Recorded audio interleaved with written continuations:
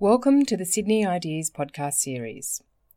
Sydney Ideas is the University of Sydney's public events program, providing you with the opportunity to hear leading thinkers from our university and around the world. Enjoy the podcast. So, a warm welcome to guests at the 5th Walter Stibbs Lecture. Some of you will remember past lectures. We've had wonderful presentations. You remember from David Reitzer of the LIGO project, Andrea Gertz of the Galactic Center project, Natalia Battaglia of the Kepler satellite, and Mario Livio talking about space and philosophy and all things to do with astrophysics. And of course, today we have Brian Schmidt, our most illustrious of the 5 speakers to date. We're very proud of him, of course. And this is an event supported by Sydney Ideas. Now, the acknowledgement to country will be delivered by Brian. Brian specifically asked to give that. The format of this evening is a lecture, followed by ample time to ask questions. I think it makes sense, given what we've seen in the past, not to ask questions during his lecture, unless it's a burning issue, because of the difficulty of getting microphones to you, somewhat disruptive. So after the lecture is much easier time to ask those questions. You'll have plenty of time. We get like 25 questions or something, or more. This series, the Walter Stibbs Lecture Series, is made possible by a generous donation to the School of Physics, specifically the Sydney Institute for Astronomy, where I'm director, from Margaret Stibbs in memory of her husband, to acknowledge a family association with the University of Sydney, which goes back to the 1880s. It's a pleasure to have Helen Stibbs in the front row, Margaret's daughter, here tonight. Professor Walter Stibbs was a distinguished international researcher, best known for his contributions to stellar astrophysics. I was observing today that one of his papers from 1950 is up in the 300, 400 citations, going up exponentially every year, on magnetic variable stars. He is well known for his scientific leadership, his outstanding record of mentoring students and young researchers. I also remember a keen marathon runner. He traveled the world making sure his conferences aligned with marathons, which is entirely honorable and legal to do so. Now, our illustrious speaker tonight. Brian Schmidt is a national icon, an international icon even. Raised in Montana and also Alaska, I almost want to say by wolves. So this always sounds like mountain man stuff when you introduce Brian. In 1993, his PhD from Harvard. In 1994, he came to the ANU. His most famous work, his Nobel Prize-winning work, was conducted here in Australia. People often forget that. In 1998, there was this sensational discovery that the universe wasn't just expanding, it was also accelerating. And some of that work you'll hear tonight. In 2011, Brian was awarded the Nobel Prize in Physics, a tremendous honor. I heard him being interviewed, and he said his greatest honor, actually, was to be the top physicist winemaker of the year in Nature some years ago. I think he told Margaret Throsby that, I think. And he is, I believe, still the only Nobel laureate with a recognized vintage, the Maipenrai Pinot, and only yesterday he advertised that bottles were going on sale. So I thought I'd mention that. Thank you, Brian. That's worthy of a couple of free bottles, I think. So, it's expensive wine, so you might want to check. Like Brian, everything's expensive about Brian. He's now Vice-Chancellor of the ANU, and I would say he's the guardian of Australian astronomy, and so much more. His causes are well known, and we may even hear a little bit about that tonight. So I was thinking how to encompass what Brian stands for, and I think the following story captures him beautifully. In 2011, when he was awarded the Nobel Prize, there was tremendous fanfare, not just in our papers, but international papers. I can't tell you how many people I heard from overseas about Brian's enormous achievement. There's a story about what happened the following day. An 11-year-old schoolboy woke at 6 a.m. to prepare a show and tell for his class. Without telling his parents, he found Brian's details online He identified himself as a person who had to give a talk later that day. He emailed Brian 4 simple questions, things like, how did you know you want to do science? How did you become an astronomer? And so on.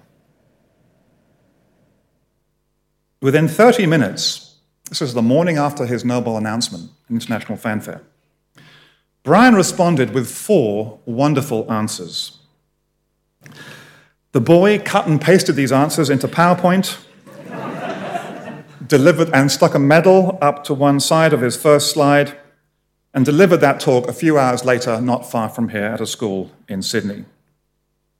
The teacher, I'm not making this up, the teacher said to the boy, "That's an excellent example of how to write a fictional interview." The boy began to protest. The teacher said, "Sit down. It's just not possible that someone so famous could have responded so quickly. But you get top marks for answers that show great maturity and wisdom." That 18-year-old boy is here tonight. He's 11 then, now he's 18. I've never forgotten one of the answers that Brian gave. It really is quite something. This 11-year-old asked the following question: what advice would you give for a young person who doesn't know what to do with their life? From an 11-year-old. Brian's response: if all else fails, what do you really enjoy doing? What would you do for free? Fantastic response. I cannot think of a finer accolade to recognize Brian's kindness, his generosity, giving away so much of his prize money, for example, his decency and his humility. He is hugely respected on the international scene and greatly admired for his basic humanity. I give you Professor Brian Schmidt.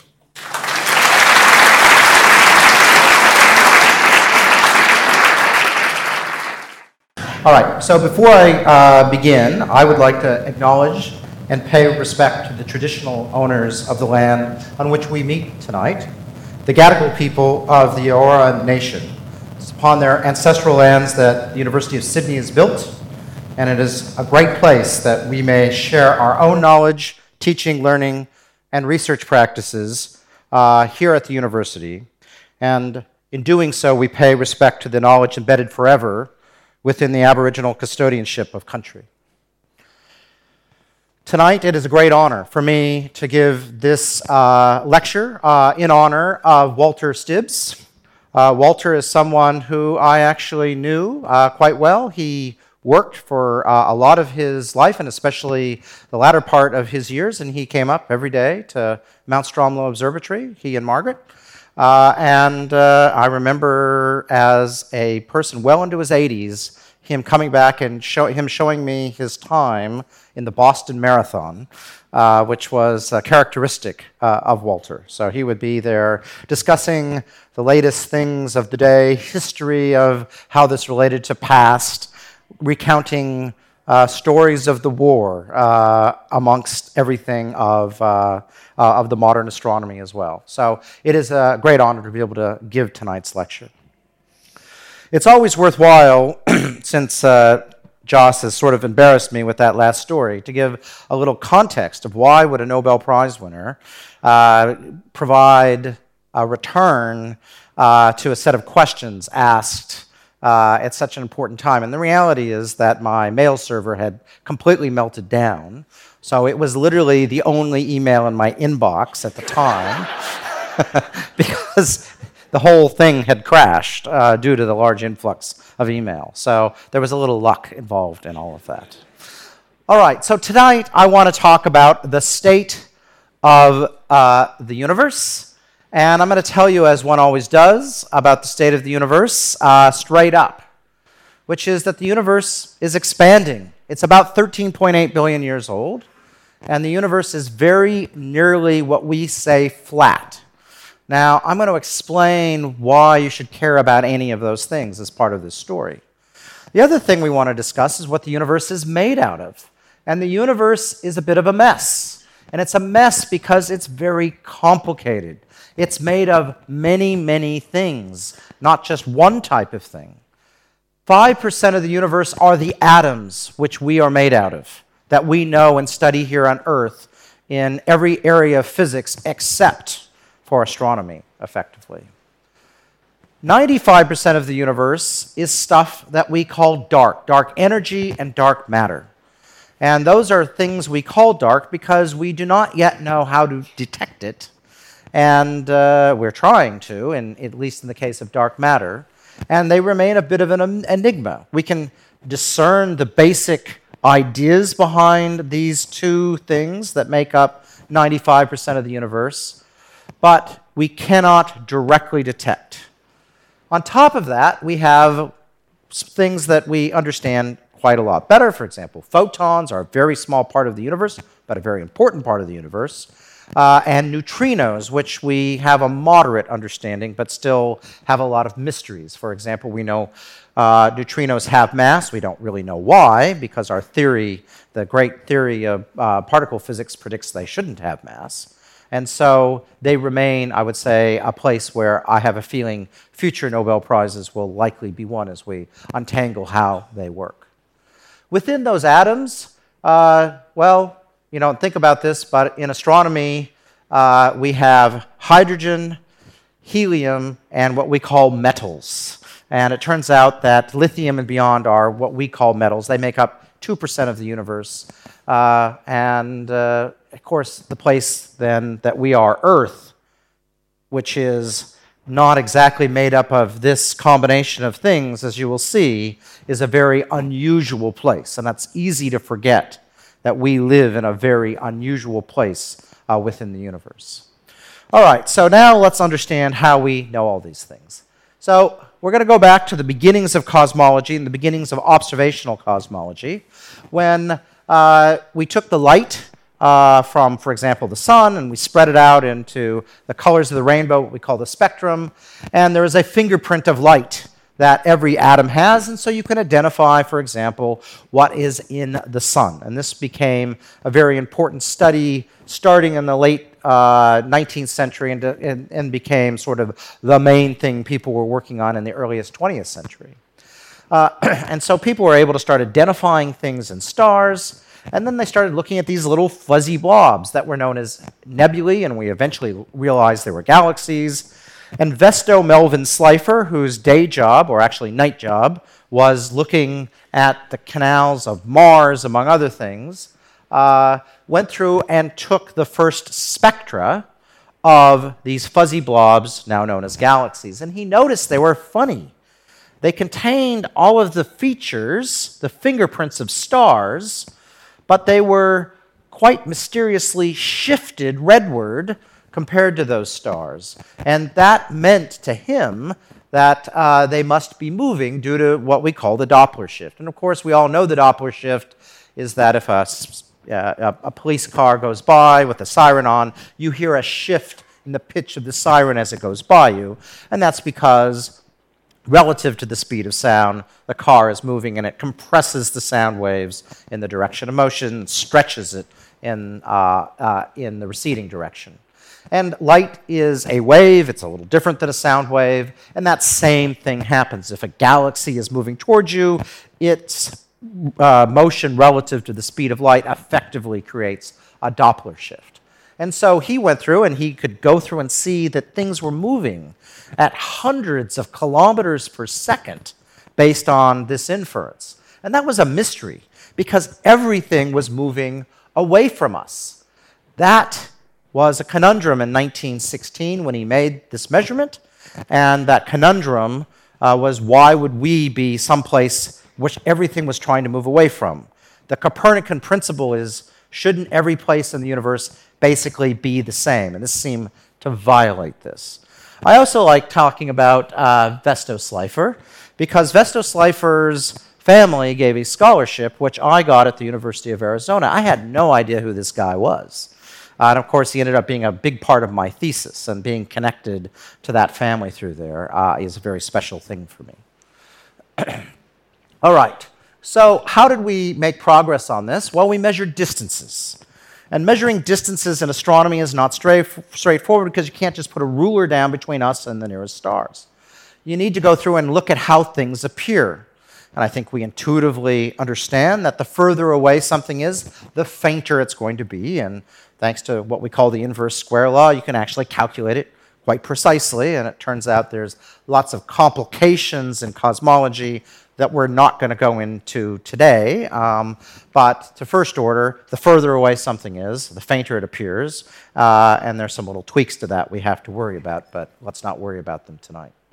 And so in 1929, Edwin Hubble, who most of you will have heard of, had access to the largest telescope on the planet, the Hooker 100-inch, and he went out and started looking at these galaxies and seeing the stars in them, or at least what he thought were stars.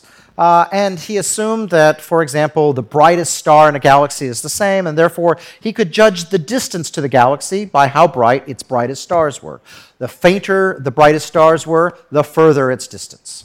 Okay, so he went and made a plot, as I'll show you, but he discovered in 1929 that the faster the galaxy was moving, the fainter its stars. In other words, the faster the motion away, the further the distance. And to show you his data, and I think it's always important to look at what great scientific discoveries are based on. This, that's one of these things that as a student, when you turn in your lab book, you're like hoping I get a passing grade. It's pretty ugly. But I'm afraid the data is never quite as clean as it is in the textbooks. And that is an important lesson for everyone to remind themselves, is that great discoveries can look pretty ugly. In this case, you can see brighter stars, fainter stars, low amounts of spectral shift, large amounts of spectral shift, and there is a trend that the further away, that is the fainter the stars, the larger the motion. And from this, Hubble went out and announced that the universe was expanding. Now, why would he say that? Well, it actually kind of makes sense. Yesterday, I baked my thesis in a competition that ANU Research School of Earth Sciences does. So I baked a sourdough, and I pulled it full of currants, and I let it rise for a little bit and let it rise for a lot. And now I'm going to show you why that would be a good analogy by this diagram. So I have the universe here, and I'm going to expand it. So I've expanded the universe. So I think loaf 1, loaf 2. And I'm going to overlay, I didn't get to do this, it turns out, with the loaves of bread, but I've overlaid my universe as I've expanded it, and what do you see? Nearby objects, they've moved a little bit. I was measuring their spectral shift, it would be a little bit. Objects that are a long ways away, so their stars are fainter, well, they have moved a lot, so their spectral shift would have been a lot. The further, the faster. That is something you expect in an expanding universe. Now, a cartoon is great, but you actually need to have a theory for science to really sing and make sure you think you're understanding what's going on. And that theory came actually in advance, although it was disconnected from the actual observations, from Albert Einstein, where many great theories comes. And Albert Einstein, an amazing guy. I'm not convinced he would have been a great guy to have over for dinner based on my limited reading. And I'll give you a story. In 1907, he came up with what he called the single greatest thought of his life. And he did this, at least by his story, that he saw a person fall off a roof. And as they fell, presumably to great personal harm, his revelation was, I don't think that person feels any gravity. I think his acceleration falling is exactly counteracting the gravity, and I think that always happens anywhere in the universe at any given time. Most of us would have probably been calling an ambulance. That was his greatest thought. 8.5 years later, he figured out how to reconcile, if that is always true, what is the outcomes. And just to think about it, it's equivalent to saying you cannot make an experiment. If I put you in a box, and I put you in a rocket that's accelerating at 9.8 meters per second squared, compared to being in a box on planet Earth, being accelerated by gravity by 9.8 meters per second squared. His basic tenet is those are indistinguishable as physical attributes.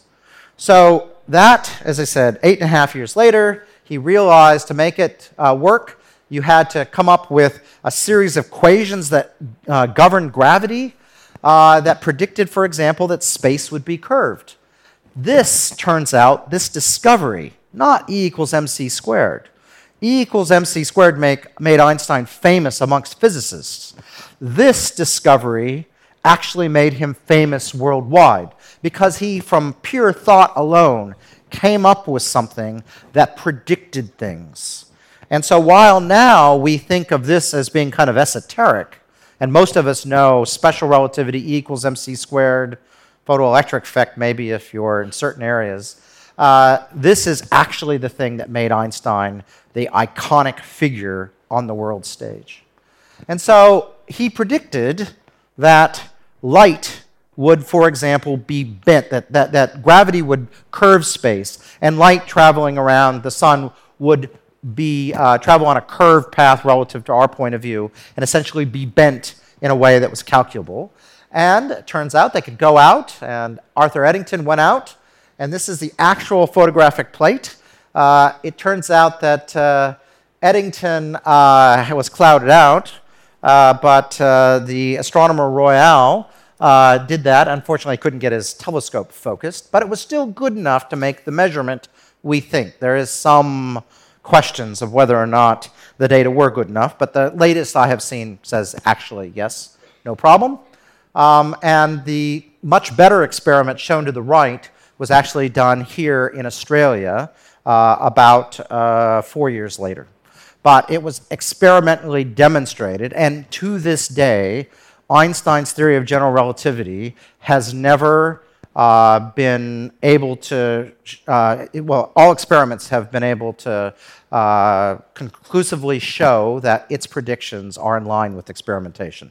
Of course, there's some things that we haven't yet been able to test, but at this point, it has never failed a test. That's why it is absolutely an amazing theory that has lasted over a century.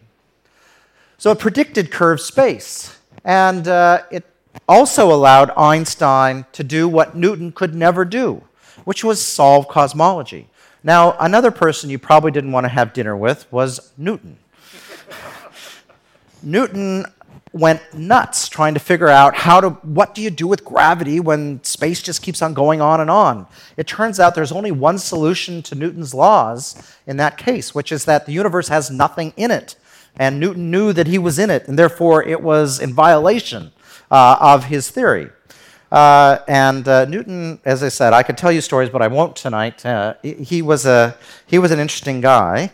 But Einstein immediately realized his theory did allow him to go out and test these things. And so he went out and started solving the equations quite early on, but got an answer he did not like, which said that the universe should be in motion. And Einstein looked around and said, the universe seems static. So Einstein did what every theorist does when their equations do not align to the world around them. They add a fudge factor. That's always what they do. And he added a fudge factor called the cosmological constant. It turns out we think of this now as energy that is fundamental to space itself. And under his equations, this energy that is tied to space itself causes gravity to push rather than pull, as we normally think of gravity doing. Now, later on, when it was realized in 1929 that the universe actually was in motion, Einstein was quoted as saying, I was acting like a donkey. Often said, it's the dumbest thing I ever did. Actually, he said, I was acting like a donkey. Because he kept on sticking with it, despite it being a real blemish on his theory. All right, so within general relativity, we don't really think of things as the Doppler shift, although this is also contested between different people. But when we look across the universe at very distant objects, of course, we're looking back in time because the light takes time to reach us. And as the light travels through space, we think of space itself expanding and stretching the photon as it travels through that space that's expanding with it. And so as you look back in time, you actually see the light traveling through the stretching of space, and it's stretching with it. And so you literally get light stretching as the universe expands. Now, if the universe is expanding, we can do the thought experiment as, well, what does the past look like? What does that mean? It means that in the past, things will have been closer and closer and closer together, and at some point, there would have been a time when everything in the universe was on top of everything else. The Big Bang is sort of a natural thing to expect in an expanding universe, and you actually have to concoct quite elaborate schemes to make it not happen, which of course science did for a while because it seemed so crazy that the universe would have a beginning. Some people would say there's no way the universe could have a beginning, and I probably still share that sentiment, but it may not be the beginning that you're thinking. And I would argue that the Big Bang is almost certainly, whatever that is, because I don't know what it is probably not the beginning of the universe, but rather the beginning of what I would call the current phase of the universe is probably a more likely way of describing it. All right, so we can think of this whole thought experiment as a graph. You have two galaxies separated right now at a certain time, and I can run the universe in reverse. And if I run the universe in reverse, then I can figure out when the universe was all in one space. So that's the time of the Big Bang. So effectively, you measure how fast the universe is expanding. That's the steepness or slope of this line. You run it in reverse, and bam, you find out when the universe began, the time of the Big Bang.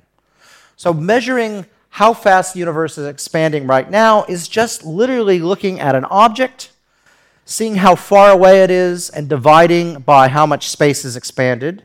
And you divide those two things, and you effectively have the expansion rate of the universe. I thought this was a great idea to do for a thesis because it turns out people have been arguing about it for 80 years, and I was a young punk astronomer. Of course, I'm going to solve this age-old problem.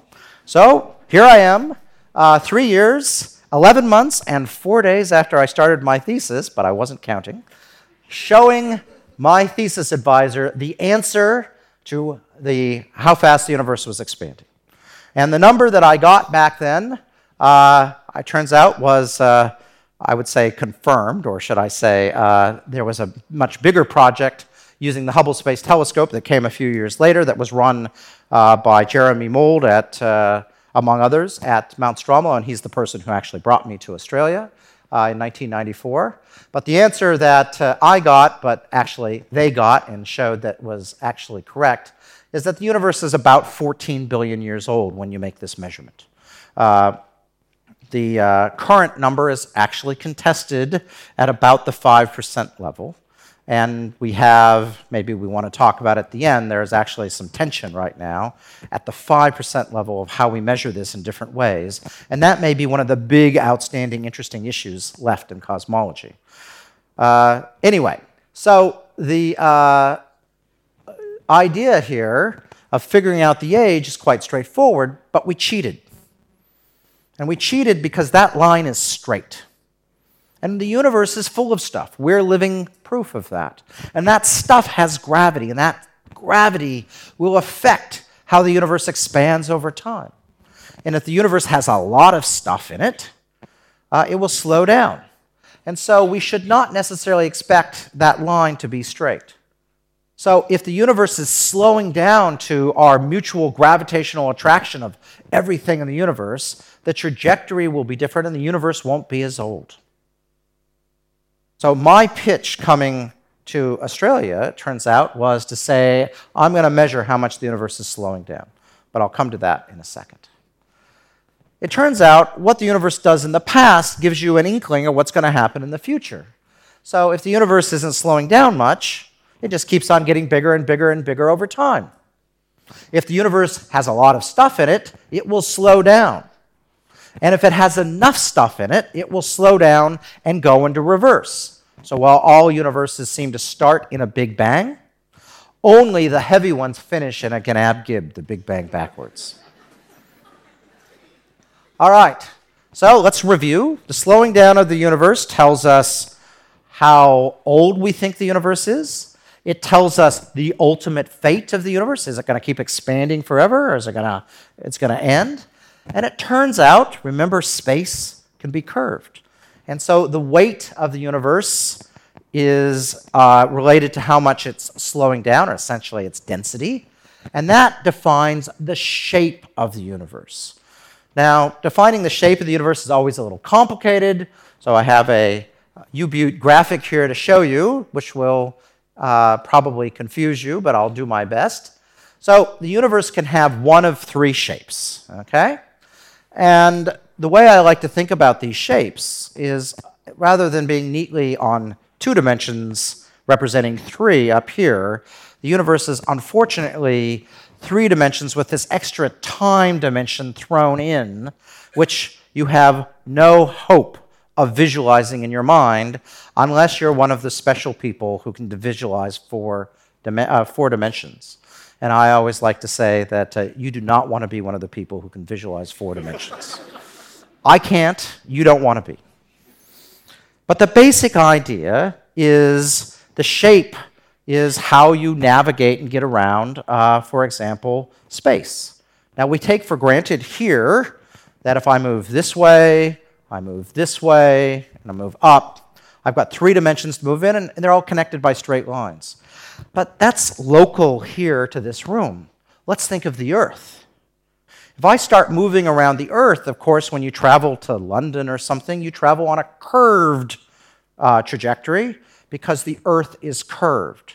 And if you make a triangle on Earth, its angles add up to more than 180 degrees.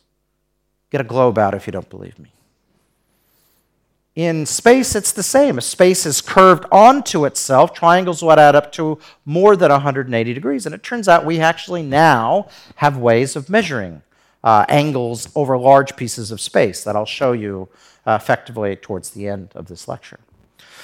So space can be curved, and heavy space is curved onto itself like a ball. Light space naturally springs away from itself like a saddle. And then there's this knife edge where the universe is balanced, having just enough stuff where the universe is not curved, it's flat, and sort of behaves the way your intuition would indicate. Turns out that one of the theories to understand the very early times of the universe, which we call the inflationary theory, predicts that the universe should be flat. All right. So my pitch to Jeremy Mould and the Mount Stromlo Observatory in 1994 was, hey, we have the opportunity to go and look back in time.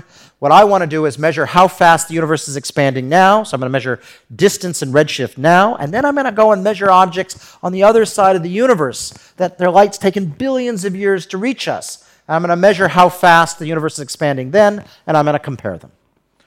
Okay? If the universe is essentially at the same rate in the past as the present, then it's coasting, and it's going to keep getting bigger and bigger forever and ever. If the universe is heavy, it's going to be slowing down. It'll be expanding faster in the past and have slowed down over the last 5 billion years. On this side of that trajectory, the universe exists forever, the universe ends. That is, gravity wins, and the universe is finite. That side, the universe goes on forever. It was a good pitch because this has been something people want to do for 50 years. But I was fortunately born at the right time and place to make this measurement, where technology and knowledge came together to allow me and the team that I was part of to do this experiment, and that was part of my pitch. So what was the knowledge? We began to understand exploding stars, which we call type 1a supernovae. Here is a picture of one. So what's a type 1a supernova? Well, let's understand the schematic view of the life of the sun. We've lived for 5 billion years, roughly, with the sun. 5 or 6 billion years from now, the sun's going to puff up, destroy the Earth, and collapse down to a tiny little star called a white dwarf star. Now, if our sun was instead born as a binary, you have a different life history. The first star puffs up, but rather than just making a beautiful object in the sky, it ends up donating its material under certain configurations to the second star and making that star actually quite a bit heavier than either star was to begin with. The first star becomes a tiny little white dwarf, which is about the size of the Earth, but the mass of the sun.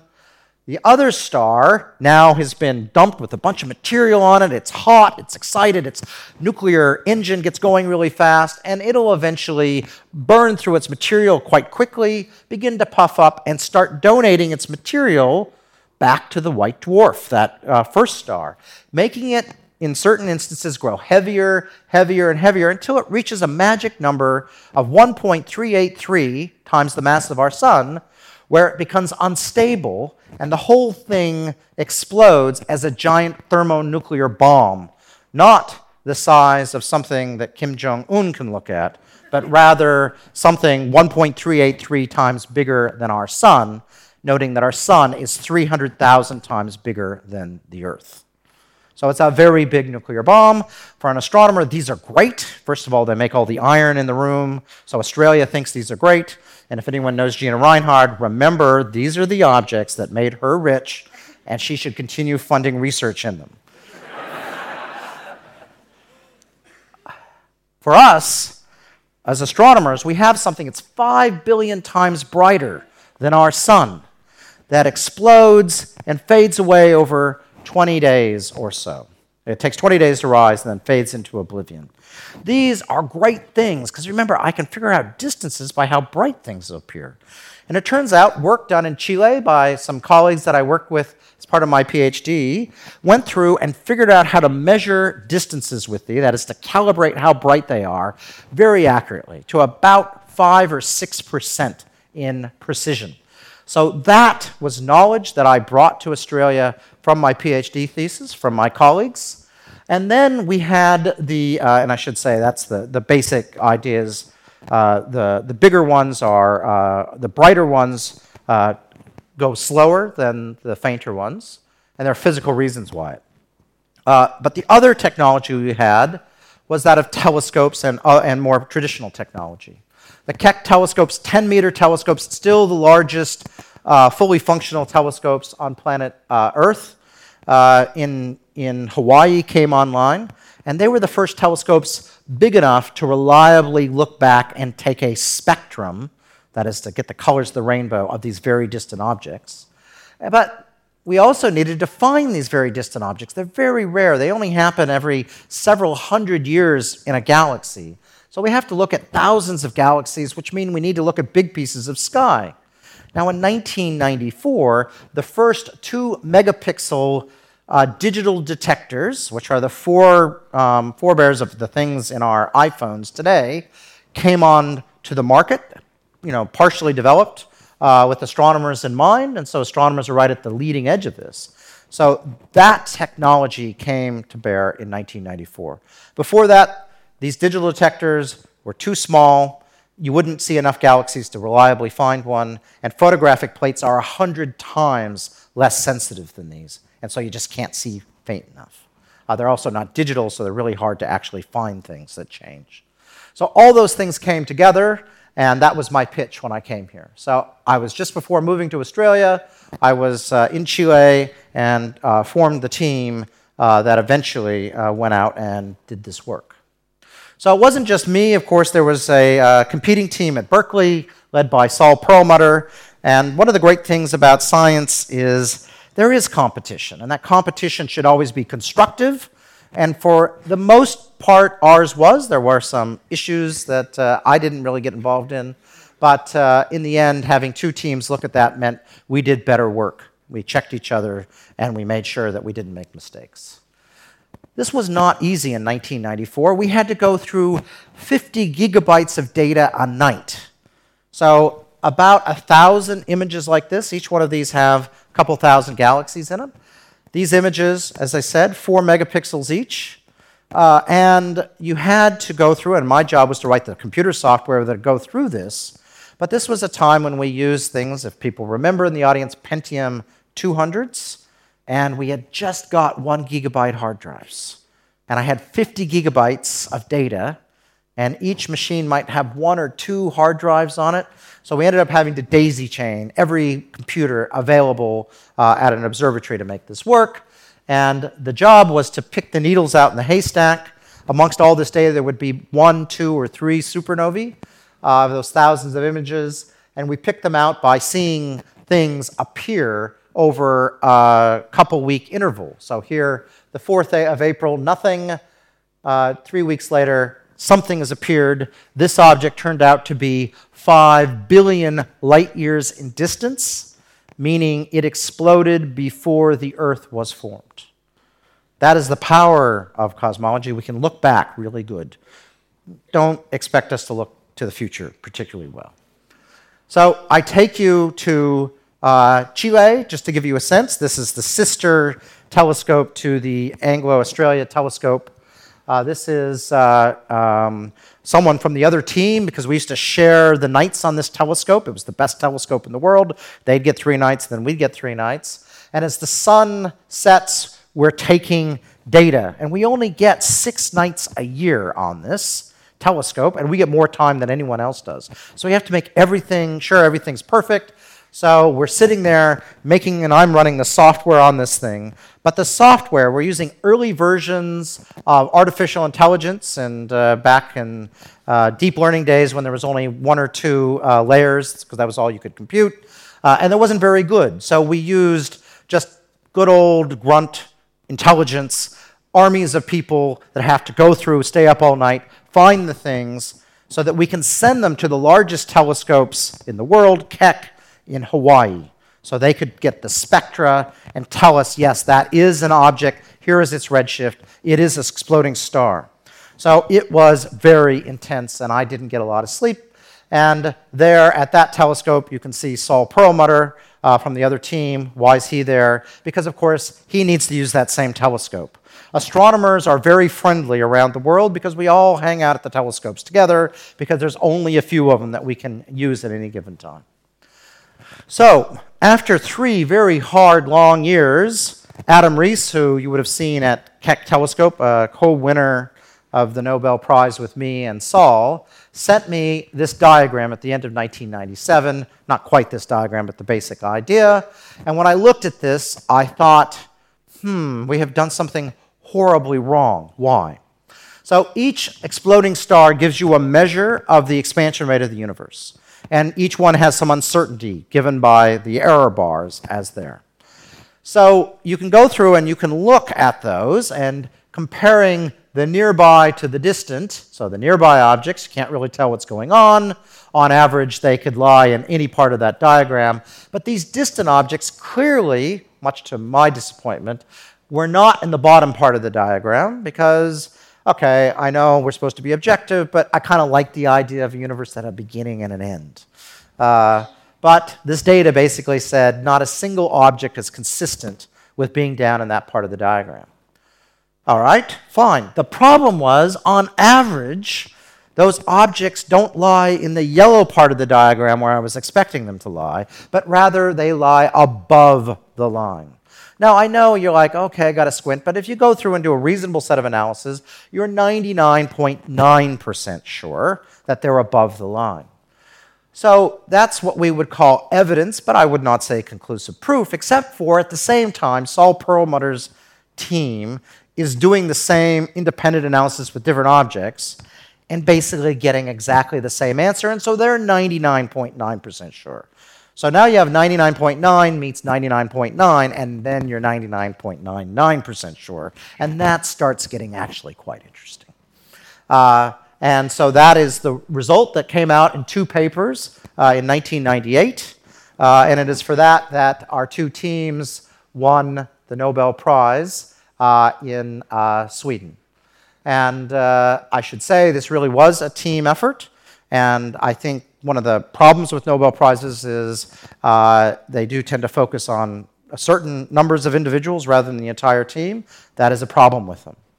And so I just acknowledge the fact that it is a team, and 2 teams indeed, who worked very, very hard on this. So what is pushing on the universe? Well, we only have to look to Albert Einstein's great mistake, his cosmological constant, energy that's part of space itself. That can push on the universe and cause it to speed up. Gravity pushing, speeding the universe up, is exactly the type of thing we need. We call that dark energy more generically because maybe it changes a little bit over time, or it's not quite what Albert Einstein was thinking of. But that is the basic idea that we had in 1998. And it turns out it makes very specific predictions of what the universe could and should be doing that we can test with better and better data. And we have. But the basic 1998 conclusion was that the universe, to meet that trajectory, had to be a mix of stuff that pushes and pulls, 30% stuff that pulls, 70% stuff that pushes. And that was essentially the discovery of 1998. And people reasonably were skeptical because this is a crazy thing. You're having to make up new material in the universe. So people go out and they start testing things. Now, one of the big tests was done here in Australia. Joss was involved in this. And they went out and they measured gravity, the attractive version of gravity, not the pushing part of gravity. And they did this by making a map of more than 200,000 galaxies and essentially looking at how matter, the foam-like structure that matter makes, because that, turns out, gives you a sense of how gravity is working. And you essentially create this in a computer where you can start with a Big Bang, and then you allow gravity to just go through and make the universe through the equations of gravity, and you see what you get depending on how much stuff there is and how gravity is effectively working. Is it working just as general relativity is working? Is the universe full of atoms, or is it full of stuff like dark matter? And so when you go through and do this, you can actually create mock universes, and you have the universe as observed here, and then you have different versions of what's in the universe, how much, and whether or not there's stuff, for example, dark matter. And you can look up there, and I want everyone to look at the screen and choose model 1, 2, 3, or 4. All right, and we're going to vote. All right, because you guys turn out, you do power spectra in your head very, very accurately, almost as good as fast Fourier transform. So, who thinks model 1 looks like the data? Who thinks model 2 looks like the data? Who thinks model 3 looks like the data? Who thinks model 4 looks like the data? So, the one that, when you actually do the Fourier the power spectrum analysis, it turns out that, indeed, model 3 looks like the data. But the second closest is model 2, and you'll note that we had about 10% of the people vote on model 2. That's known as uncertainty. People have voted on model 2. You're not wrong. That turns out that's not completely ruled out by the data. But what is model 3? Basically, we have stuff.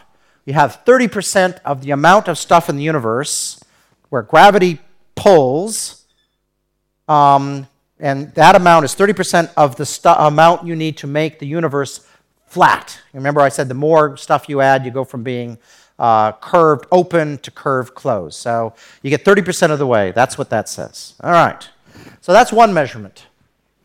I should also say that that matter had to be very special stuff.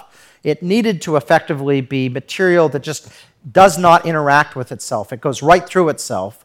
And partially that's just to make the data, the gravity simulation work right. But we also note that that's 6 times the amount of gravity there in that simulation was 6 times more gravity than actually is observed in the atoms of the universe. So wherever we look, it turns out we see dark matter. And again, work done, some of the earliest stuff done here in Australia by Ken Freeman at Mount Stromlo, seeing rotation of galaxies, which allow you to measure how much mass there are. Ken was able to see in 1970 that there seemed to be dark matter that was causing galaxies to spin more than they should. And this is work that Vera Rubin did in detail along with Albert Bosma. And you see it in clusters, and Fritz Zwicky did this in the 1930s and realized that anywhere you look, you see dark matter. Matter, the motions caused by gravity, induced by gravity, are always much bigger, about 6 times bigger than the atoms present.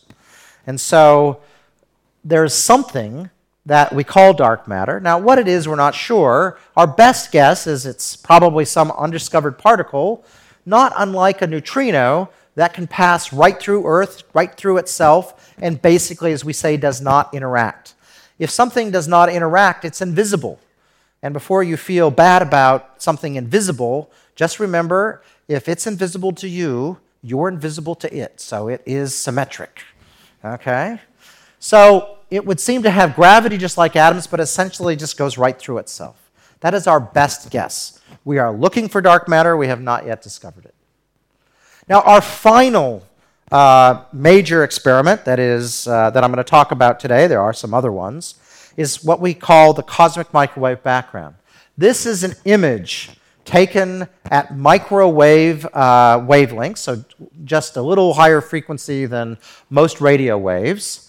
And this is the entire sky projected on like a globe. So you have the entire sky around us projected in to this shape. And what we're looking here are tiny deviations in the temperature of the sky, how bright the sky is effectively.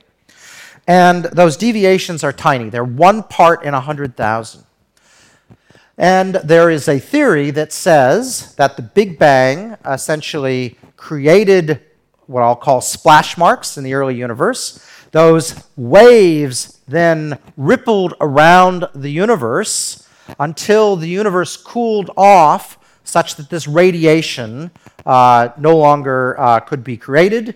And we get a picture of essentially the sound waves rippling through the universe. So let me show you how this works. You've got the Big Bang. And if you think about what the universe is made out of, the wave action depends on what the universe is made out of. So honey versus water, the splash marks are different. Think of it that way. So the Big Bang throws a whole bunch of rocks into the universe. Those waves ripple around. The universe suddenly gives us sort of this snapshot at the end of what we call the cosmic microwave background, and then we can look at those waves and see what they look like. Now, depending on what those waves look like, it turns out you can go through and measure how big the waves are, different sizes, different amounts of them. And that's what this measurement is. This is big waves, ones that are half the way across the screen, to little ones, which are the smallest pixels that you can see. And it says there should be a lot of waves of this size, very few of this size, more of this size, etc. Now, the line is the prediction more or less made in 1998 based on the universe having dark energy and dark matter in it. And the red dots are the measurements of the sky made 10 to 15 years later. And so science is about prediction. And when you can predict something this well in advance, you're beyond lucky, okay? So I don't guarantee that everything we've said here tonight is absolutely correct, but the basic scheme of it is correct. In the same way, Newton's laws of gravity are not wrong, they're just incomplete. So probably what I'm saying here is incomplete, but it's not completely fanciful, okay? So those sound waves allow us to tell you that the universe is made 6.5 parts dark matter to 1 part atoms. And it turns out the sound of those sound waves, we know exactly how big they are in meters. And that means we can go through and we can see how big they appear on the sky. And that allows us to figure out the shape of the universe, because the universe bends light if it's curved. And so in the same way, looking at the back of a spoon, if it's curved as a ball, things are magnified. If they're at the shape of a saddle, they're demagnified. And so you can go through and ask ourselves, how big are those sound waves, and what do they look like? Well, it turns out that you can predict the sound waves will be this big if the universe has this geometry, this big if it has this geometry, but actually the universe has that geometry to within better than 0.5%. The universe is more or less flat. Now, it's a knife edge. I can't tell you if it's exactly flat, but it is very, very close to being flat. All right. So we have these two other experiments. If we go through and look at the shape of the universe, remember if the universe is flat, it has 100% of the amount of material necessary to make it flat. And that experiment with galaxies told us 30% of it was gravitationally attractive, and that leaves 70% mystery matter. The same mystery matter we need to be pushing on the universe, accelerating it. So it sort of all comes together that no matter how we look at it, the universe is messy, but it does seem to be 95% these dark things we can't see, 5% of the atoms that we see. Now, the density of the universe is very, very low when we go out and we measure it. I'm just going to give you some numbers here, but you can go out and easily do experiments just to finish up to measure, for example, how many photons there are. That's because this is actually radio waves that obey a very precise physical law known as a black body, and you can calculate exactly how many photons there are in the universe and the density. Turns out you can measure that to within a percent easily.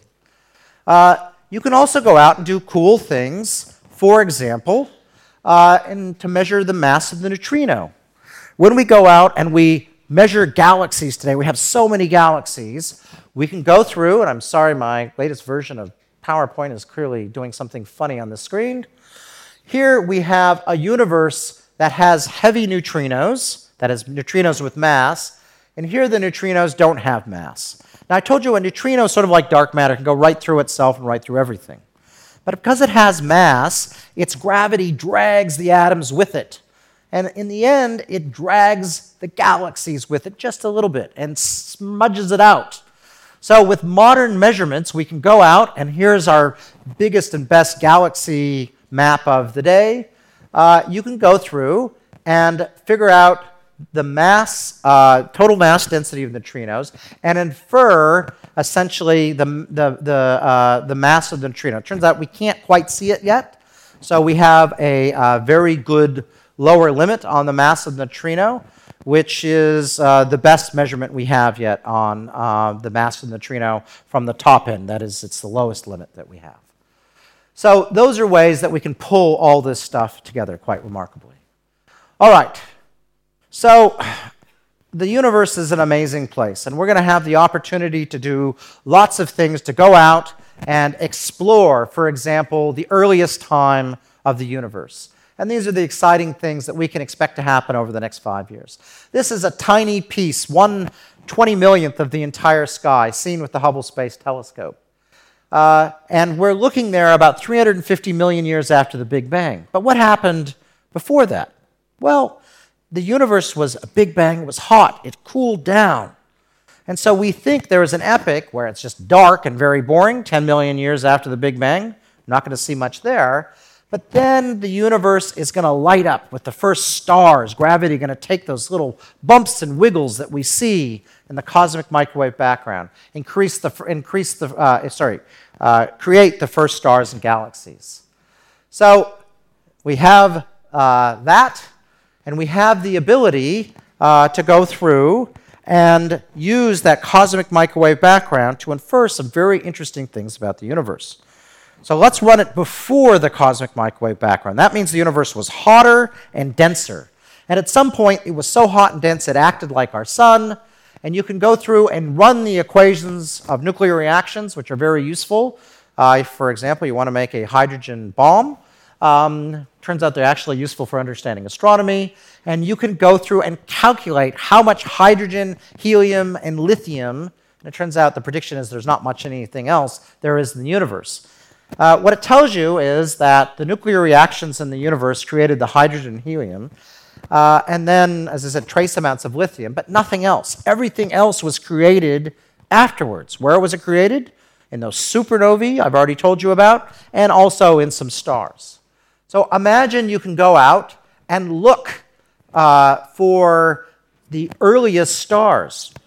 How are we going to do that? Well, you can look way back in time with a really super huge telescope that does not yet exist, or you can look locally. You can go through and look for the trace elements and look for a star that has basically no elements in it. So that is something we have done here in Australia. You go through, you have hundreds of billions of stars around us, and you pick out the stars that have no elements other than hydrogen and helium in that. And that's something we've been doing up at Siding Springs with SkyMapper. And using a huge digital camera, we were able to find the first star that has no discernible iron in it. So it turns out it has a little bit of some other stuff in it. So it's not one of the pristine stars made at the time of right after the Big Bang, but it was probably a second star. It was made out of the ashes of a star that we think created probably a giant black hole. Now, you will have heard the gravitational discovery of gravitational waves. There's a big population of giant black holes. This might well be part of that early population of stars. We're not sure yet. So in the future, we're going to be able to look back further and further. Australia is invested in a giant telescope. This is the Giant Magellan Telescope. It is one of 3 telescopes being planned to build. This one's 25 meters across. Will be in Chile. There's a 30-meter telescope, which may or may not be built in Hawaii at some point. And the Europeans are building a 39-meter telescope. And Australia will not necessarily have access to this telescope. We're not sure. But we are in a strategic relationship now with the European Southern Observatory. So these are coming, and they are going to sit alongside this amazing James Webb Space Telescope that we hope no one else short circuits the giant tennis court unfolding in the future. This is a very expensive telescope, but an amazing telescope that will literally be able to look back to the first galaxies and stars and begin to see the birth of the universe.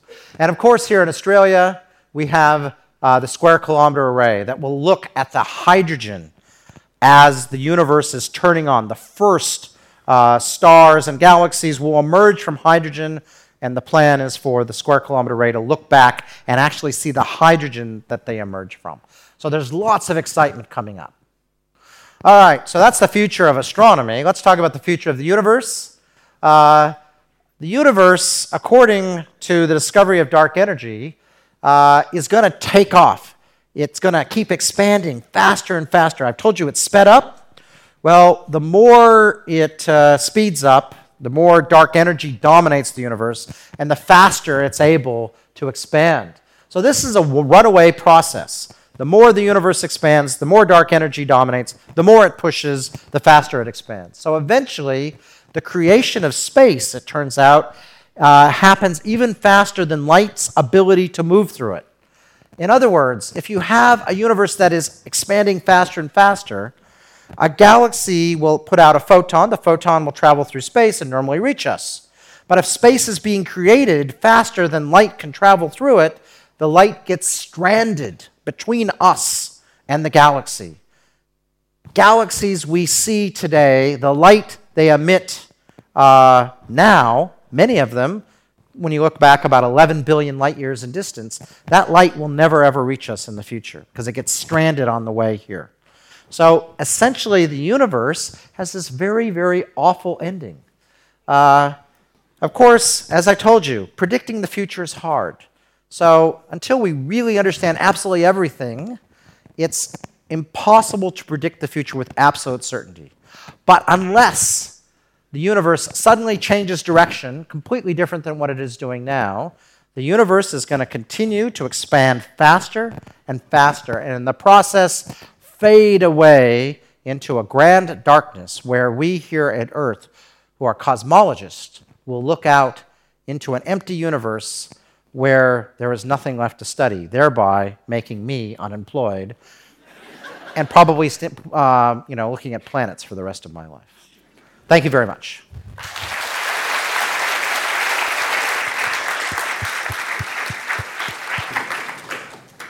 All right, so very inspirational talk. Must be lots of questions. And you're allowed to ask dumb questions. I like dumb questions. I don't like hard questions. Is that setting me up? So, yeah, our estimate of the age of the universe comes from the fact that Hubble constant has been constant, but I noticed on the last graph you put up, your red line intersected at the same place. Is that just lucky? Well, it turns out it is lucky. The beautiful thing is that because the universe is made up of dark matter, atoms, and dark energy at sort of a 70-30 mix, the atoms and the dark matter essentially behave the same. The universe slows down for a while as the universe expands. The universe becomes less dense in the atoms and stuff we're made out of. But eventually, the dark energy, which is part of space itself, stays exactly the same density as the universe expands. So it becomes more and more important. And about 6 billion years ago, it started speeding the universe up. And it turns out the amount it slowed down and the amount it speeds up counteract each other to within 3% of just doing a straight line. So we got very lucky that that straight line and that speeding up and slowing down are almost exactly the same effect. But in practice, when we're measuring the age of the universe, we have to calculate the full trajectory. Hello. What's the current thinking on the existence of other universes?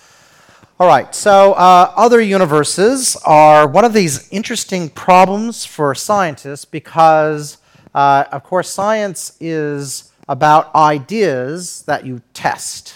And we don't yet know how to test for other universes. People are trying to get their heads around it. So at this point, we can speculate, and many people do. And I would say if you were to take a poll and say, okay, we know you can't test it. Do you think there's other universes out there? I would probably say a considerable fraction of cosmologists would say probably. But probably doesn't cut it as a scientist because show me the evidence that they exist. And we don't have that yet. Indeed, there's just nothing at this point, I would say, that really points to there being other universes, except for belief in extrapolating theories well beyond where we really can test them at this point. So I'm not saying there won't be, I think there are opportunities to start testing even the idea of there being other universes, I think, but I haven't actually really seen a definitive test at this point. As you've invited dumb questions, I might Excellent. go for it and ask one. If the universe is expanding, what happens to the Earth? Okay, so that is a very good question, which it turns out that space expands, but gravity acts within parts of space. So right now, the Earth is not expanding. And indeed, the Earth was part of a piece of expanding space 13.5 billion years ago, which had enough, it was probably one of those bumps where there was more material. Gravity caused our part of the universe to start collapsing. It ended up forming a bunch of galaxies, including the Milky Way. And so our part of the universe kind of expanded and collapsed back billions upon billions of years ago. And so once gravity takes a hold of the universe and stops its expansion, it doesn't, except for under exceptionally crazy circumstances I don't want to talk about, it pretty much doesn't expand anymore. And so if you think about the universe, it is, well, let's just think of my analogy of my current sourdough that I was told you that I baked. The current, as the bread expands, doesn't expand. It's the analogy of the galaxy. It's the space bits in between the things that is expanding. And so we don't have to worry about expanding. Indeed, the Andromeda galaxy, which is the nearest big galaxy, is coming towards us and will merge with us in probably 3 or 4 billion years. And there is a circle around us where we're all gravitationally bound, and that will all eventually come together and form a supergalaxy. And then other galaxies that are further away all have a sphere around them where there's a bunch of galaxies that are gravitationally bound together. They will come together and form a supergalaxy.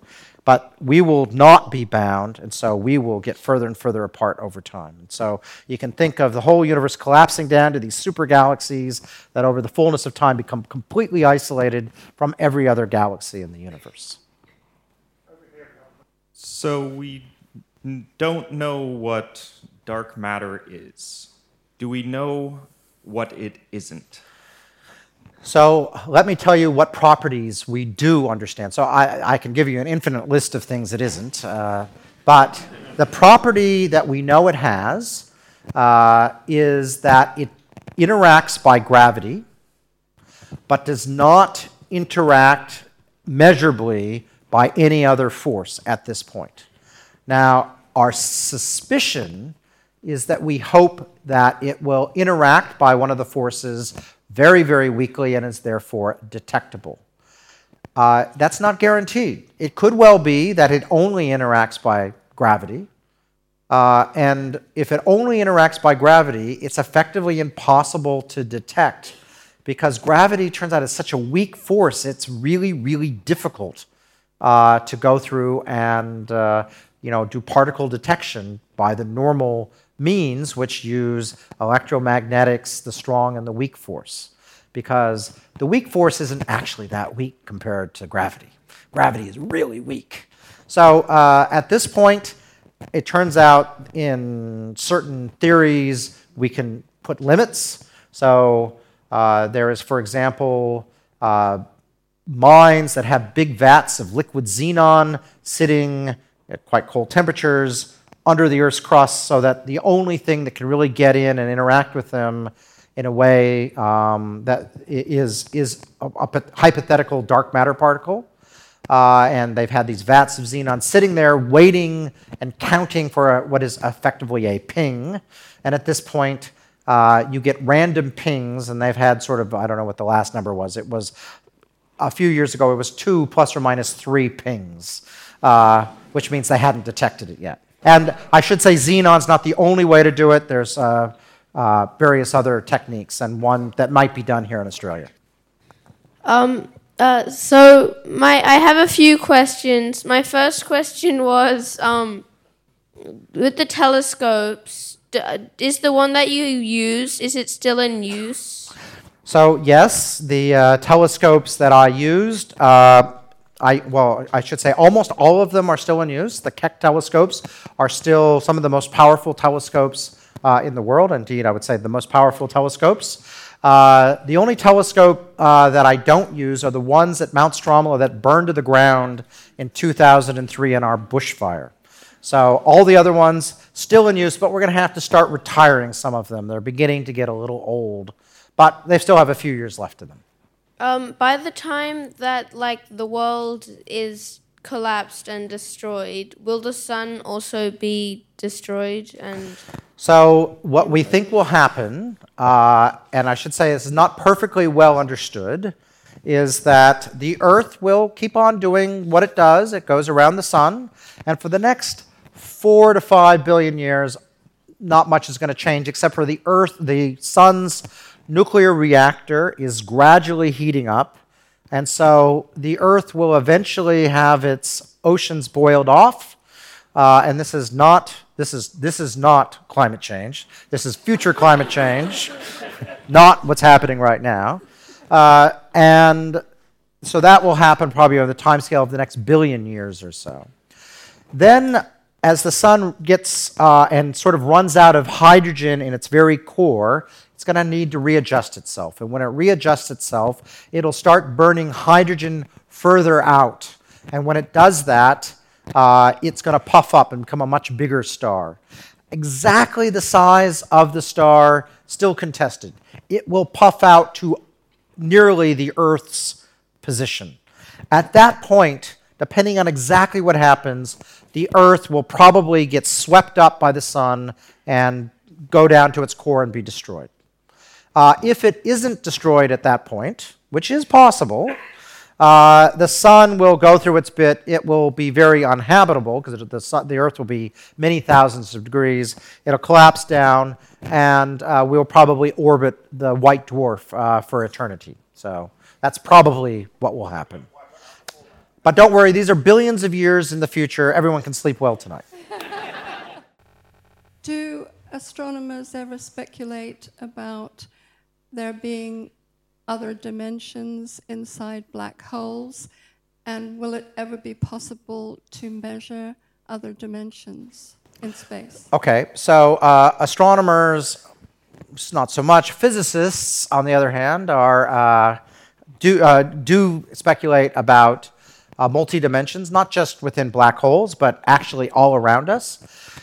People will have heard of string theory. String theory postulates that there are 10 or 11 dimensions normally, most of which are all around us.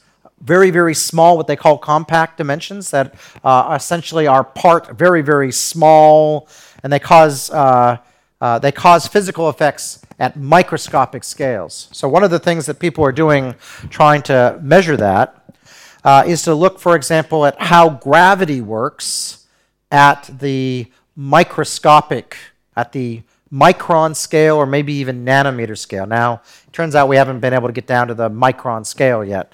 But down at the millimeter scale, it turns out gravity still works like Newton says it would, or general relativity is. So there are ways to potentially test this. And the whole theory of string theory, which, again, has not been easy to test to this date, this is one of the ways you might imagine testing it. And that implicitly implies, just like general relativity had this extra dimensionality to it, this has 6 or possibly 7 extra dimensions to it. Potentially testable, not yet though. Good day, my name is Conan. I am asking with regards to before the Big Bang. I am aware from a documentary by Professor Hawking that time did not exist prior to this. Could you please elaborate as to what the universe was like prior to the Big Bang, or what we know about it? So this is very easy for me to answer because I do not know what the universe was like before the Big Bang, and neither did Stephen Hawking, and he would have said that. Like any good theorist, Stephen Hawking was very good at providing a theory that made suggestions, but again, you have to be able to test them. So I don't know what the Big Bang was. I know what happened right after the Big Bang, and I showed you the nuclear reactions. Those start at about a second after the Big Bang, and at that point, we can actually start testing what was going on after the Big Bang. Before that, it's really extrapolation of things that we measure on Earth. So I do not know what happened before the Big Bang. I cannot definitively tell you there wasn't time. You'll hear time began at the Big Bang. Well, that might be true, but it's not necessarily true either. We don't understand it, and we don't understand it well at all, partially because the whole notion of our physical laws almost certainly break down as you approach the Big Bang. And at that point, when our basic physical laws don't work, it's kind of hard to extrapolate and start making decisions about what happened before that. Hi, Brian. Thank you very much for your talk and presence here tonight. My question is in regards to if we do discover dark energy or dark matter, what impact do you think that would have on our understanding of the Standard Model? And do you think perhaps the discovery of dark matter or dark energy could help us find the graviton? Okay, so the answer is figuring out what dark energy or dark matter is will create a whole bunch of new physics that's going to have to be explored. So it is very difficult to know exactly where that will lead. It may well, for example, so the standard model right now of particle physics, as I said, doesn't tell you why neutrinos have mass. That would be kind of nice, and maybe that'll change everything. It doesn't tell you about the existence of dark matter. So you suddenly find we're going to have to work on the standard model of particle physics. The theorists will suddenly have something to really sink their teeth into because there'll be something to explain.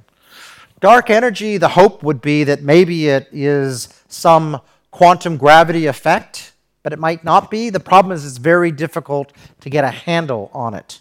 If you want to figure out what the graviton is, the cosmic microwave background actually provides potentially a much easier way to do it by looking at gravitational waves left over from the Big Bang or the inflationary epoch.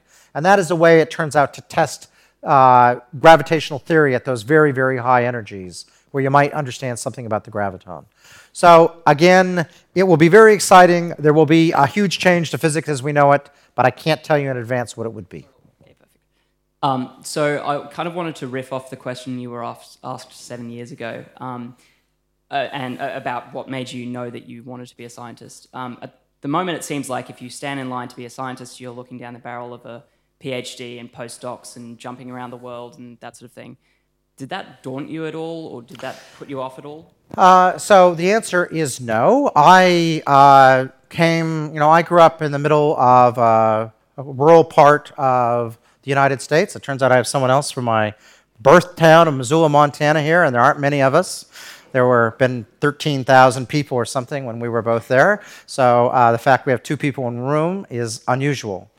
So, there is this myth that the way your career works is, I'm going to decide to be an astronomer, and I'm going to spend my entire life trying to be an astronomer, and if I'm not an astronomer, I'm a failure. Okay? So you're correct. If that is your view of what your life trajectory looks like, then it's pretty daunting.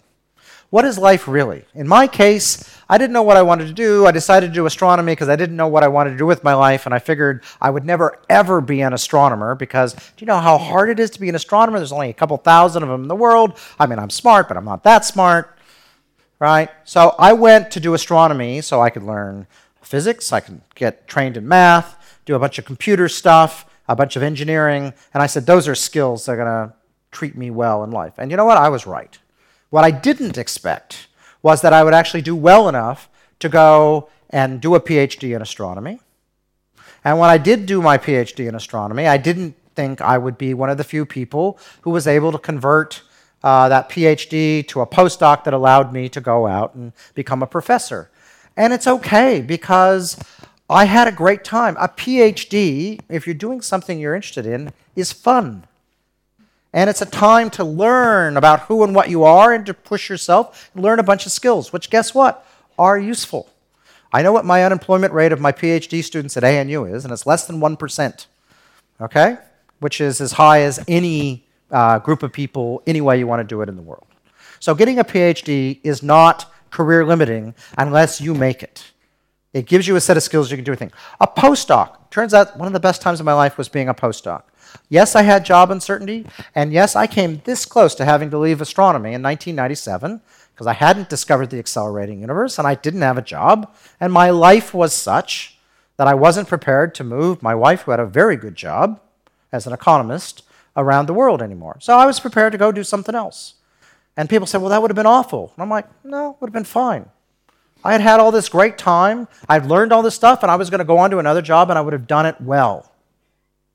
So you need to think of life as a series of opportunities, not a prescribed trajectory where anything off that trajectory is a failure. And if you do that, then you will be happy no matter what happens, and I promise you you'll be successful.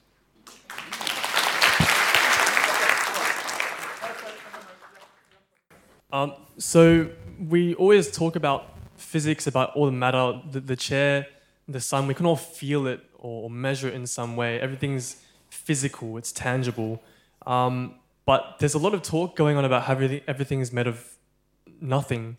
Especially this theory, the mathematical universe hypothesis. Do you have any opinions about that? Is there any merit to it? Well, again, I'm very much of the scientific tradition where anyone can come up with a theory and I want to test it. So I have a philosopher at ANU, David Chalmers, who's now gone back to the United States, who talked about, and if you read Matrix, the whole notion that everything that we are is a fiction and we live in a computer simulation. So as a philosopher, you can talk about that, fine. Allow me to test it and measure it. And it turns out he's created tests for you to go out and do that, and they've always come up negative. We're not in a simulation. All right? So you need to be able to go through and test things. That is the empirical science that science is. And it is a philosophy.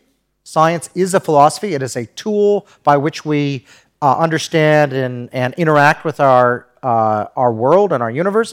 And the reason it is such a powerful philosophy is because it has allowed us to become very prosperous and manipulate the universe around us and predict things in advance. And if people want to come up with things that are not testable, fine. That's a different area. It's not science. And I'll let them do that. But I'm personally a big subscriber of science just based on its proven track record. Hi. When you said that the universe can contract back on itself, did you mean that the distances between the galaxies reduce or the universe actually contracts? So it would be that the distances between galaxies in the future would begin to contract. So that effectively means over time, the distance, the whole density of the universe would start to increase. And yeah, essentially it's unwinding the expansion. And if the universe has enough gravity, that would be the trajectory of the universe, where you literally would have the size of space expand and then contract at some point in the future.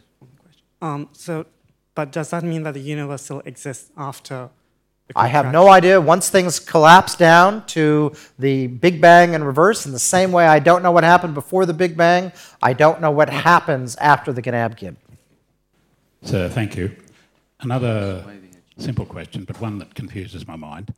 Is the red shift that we see in distant galaxies, is that entirely due to the expansion of space, or is it partially due to galaxies moving through space? If so, how do we know, and how do we account for that in all our computations? Thank you. All right, so it turns out it is a combination of the expansion of space plus the motion. Now, it turns out the motion of galaxies is typically very, very small relative to the expansion of space, but it's very confusing. So when I look in the very nearby universe, they can be comparable, and so I can't quite tell what it is, and it looks like noise on the signal.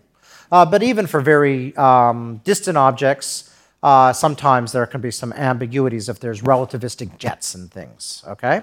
So that's one aspect. There are some clever ways, for example, of using the cosmic microwave background. And remember that every part of the universe sees the cosmic microwave background in all directions. And so there are some clever ways of seeing the motion imposed. So when you're moving compared to the cosmic microwave background, there is a Doppler shift that you actually is imposed on the cosmic microwave background, where if you're just at rest with the universe and it's the redshift, there isn't. And that allows you to do some interesting experiments to, in some cases, potentially see the motion of something as opposed to just the redshift. That is a very specific test. At this point, it's been very hard to do in practice. If objects were moving really, really quick, then you would be able to see it, but they are not. Okay. So you're a regular guest on Q&A. Do you enjoy doing that? Is it fun? What was your worst moment? My worst moment on Q&A? Okay, well, it's sort of a blood sport Q&A. You kind of show in, you have no idea what's going to go up. They don't give you any clue. Do you enjoy it? It is kind of like a bungee jump. So there is a certain level of enjoyment on it, in the same way that I think I don't like bungee jumping, by the way, but I think there's a certain thrill to it. And what I really don't like about it is the two politicians. So the last time I was on it, I want you to think about this thing. I had Barnaby Joyce and Tanya Plibersek, and we were having a great discussion in the back room, and everything was cordial. And we're actually having a sensible conversation. And we go out there, and it's just hammer and tongs, ugly, awful stuff that's impossible to watch. That bothers me. So I find that kind of hard to sit through. I struggle to watch the show because of that interaction. So people change character on screen. Right, but I'm telling you, in the back room, we're all having a very sensible conversation. It's just so disappointing to see it descend to that out on stage. Thank you, Brian, for the talk. Two quick questions. If general relativity links the contents of space with the geometry of space, and mass, gravitational mass, causes contraction, so to speak, a curved universe, and even dark energy, which expands space, also flattens it, so to speak, what could possibly give rise to the saddle universe? And the second part is, doesn't the dark energy and expansion of the universe isn't it like the free lunch argument, free energy? Does it break the conservation of energy? Yeah. Okay, so I'm going to start with the second one first. So we have an accounting system in general relativity of how energy is conserved. Turns out energy conservation per se isn't exactly how you think about it, but if you do physics, and I'm sorry for people who don't do physics, but dark energy we think of as having negative pressure. And when you do, for example, you take a piston, you do what we call PDV work, pressure times change in volume. You have negative pressure times change, that's negative, offsetting the positive side of it. So the accountancy sort of works in that way, if that makes sense. So it's not a free lunch, it's conservation, and the pluses and minuses are just different than your intuition is, okay? So that's one, because the universe is accelerating, and that is something else as well. But don't think they're the same sun. And then in terms of the first one, it turns out that the universe didn't have to have dark energy. And if the universe was born light at the time of the Big Bang, it will have a saddle-like shape then. And that satellite shape, that saddle, S-A-D-D-L-E, like shape, will persist through the entirety of the universe, except for if the universe decides to accelerate, okay, that tends to flatten the universe out over time. And in the fullness of time, it becomes flat, okay? But it takes an infinite time, essentially, to do so. So if the universe is born that way, it can be born that way, it will end up that way. Hi. My question is, from a relative measurement perspective, could the expansion of the universe be explained by our contraction? Could it be that we're in fact getting smaller? Our measurement systems, our frame of reference is getting smaller, and the universe itself may in fact be the same. So relative to us, it looks like it's expanding, but in fact it may not be changing. In fact, we're becoming smaller. Okay, so you can do that conceptually for us, but that means we're a special place in the universe. You cannot conceptually make it every other place sees exactly the same thing, because it starts to conflict with each other. So the answer is yes, if you believe we're a very special place, unlike anywhere else, that's fine, except for all the physical laws I've just told you and the ability to predict the cosmic microwave background, that all goes away. But just at the very essence of it, you can't do it and have it be every part of the universe see the same thing. We would have to be the only place in the universe that has that. And indeed, one of the postulates in our discovery of the accelerating universe was that we lived in a void, and that the acceleration was a myth. It was just we lived in a hole, basically a donut hole in the middle of the universe. We just had to be, it had to be exactly perfectly symmetric in all directions. So you can do that. It's just not very appealing using what we call Occam's razor. It's a very complicated solution that's probably a little fine-tuned. Thank you.